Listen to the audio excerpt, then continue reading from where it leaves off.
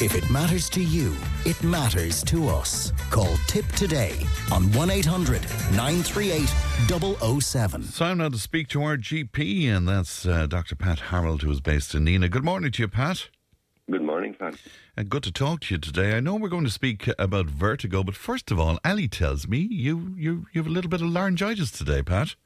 I have a little bit of laryngitis. I'm talking like this, Fran. I've got sort of great gravitas in my voice.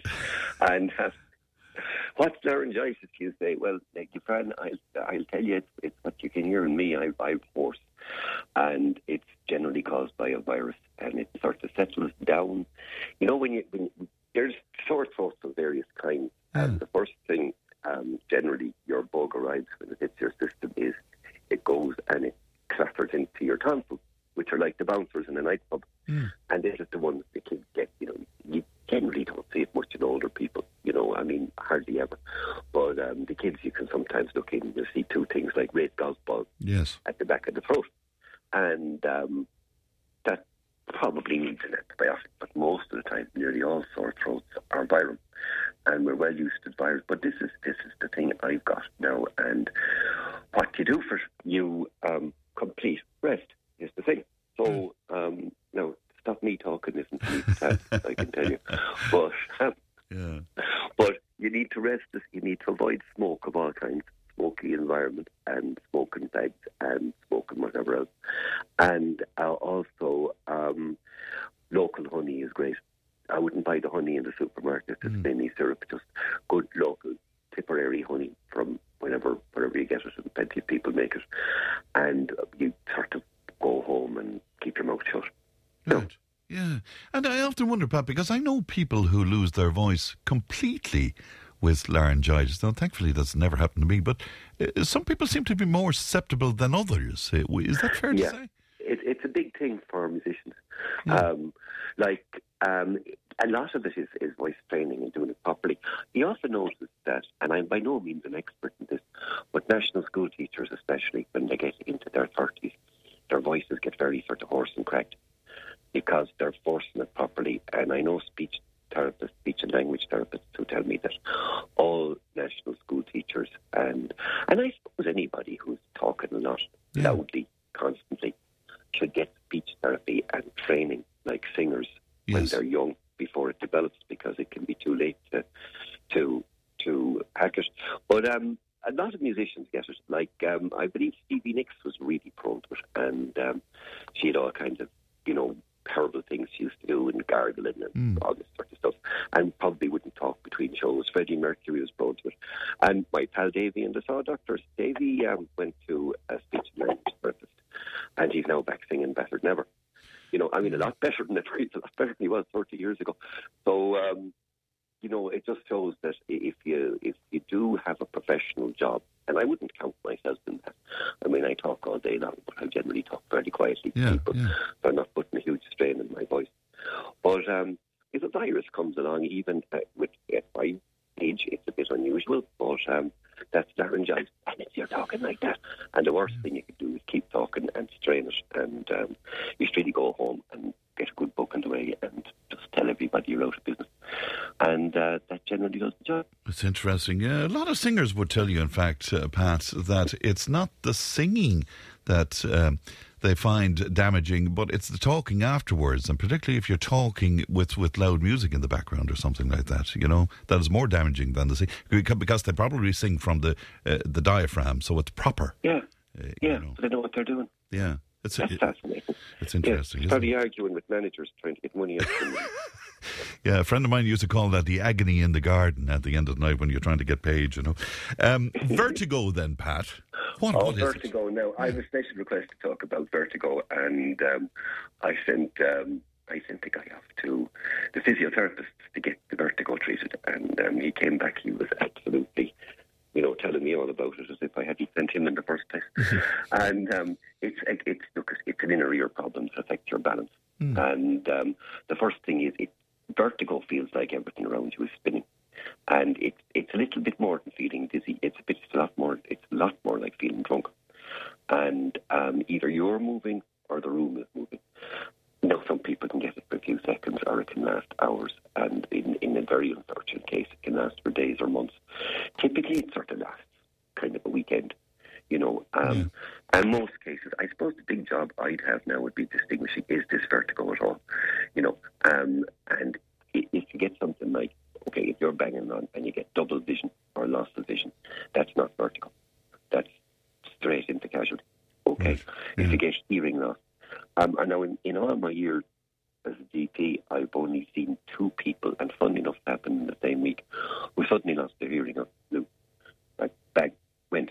And they threw everything at them. They threw antivirals at them, antibiotics. They gave them oxygen, high pressure. They gave them steroids and everything. And it didn't basically come back, which was very frightening. God, it must have been so frightening. Dreadfully rare. Wow. And I don't think any cause was ever put in. Yeah. But, but I mean, if you're worried about things like that, the chances of getting that are tiny. But I mean, I've seen it a couple of times. But anyway, get back to what you think is there. If you have trouble speaking, or your leg or arm weakness, numbness, or tingling, that's much more like a stroke. Or like a TIA. And a TIA is like a warning of a stroke. It's like a stroke that happens and then goes away. And but you need to find out why did this happen, because the next one could be 20 times worse.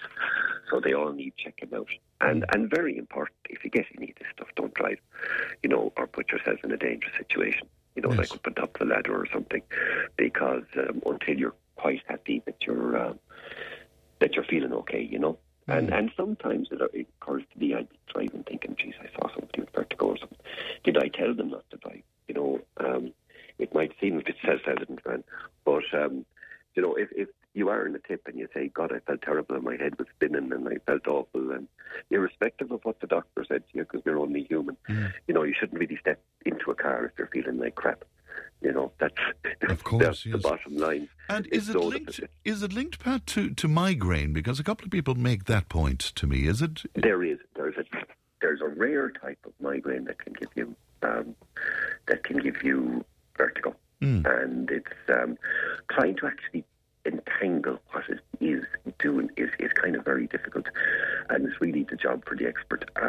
If they come to me now, the first thing is, are they having a stroke? Is their blood pressure normal? Do they have an ear infection?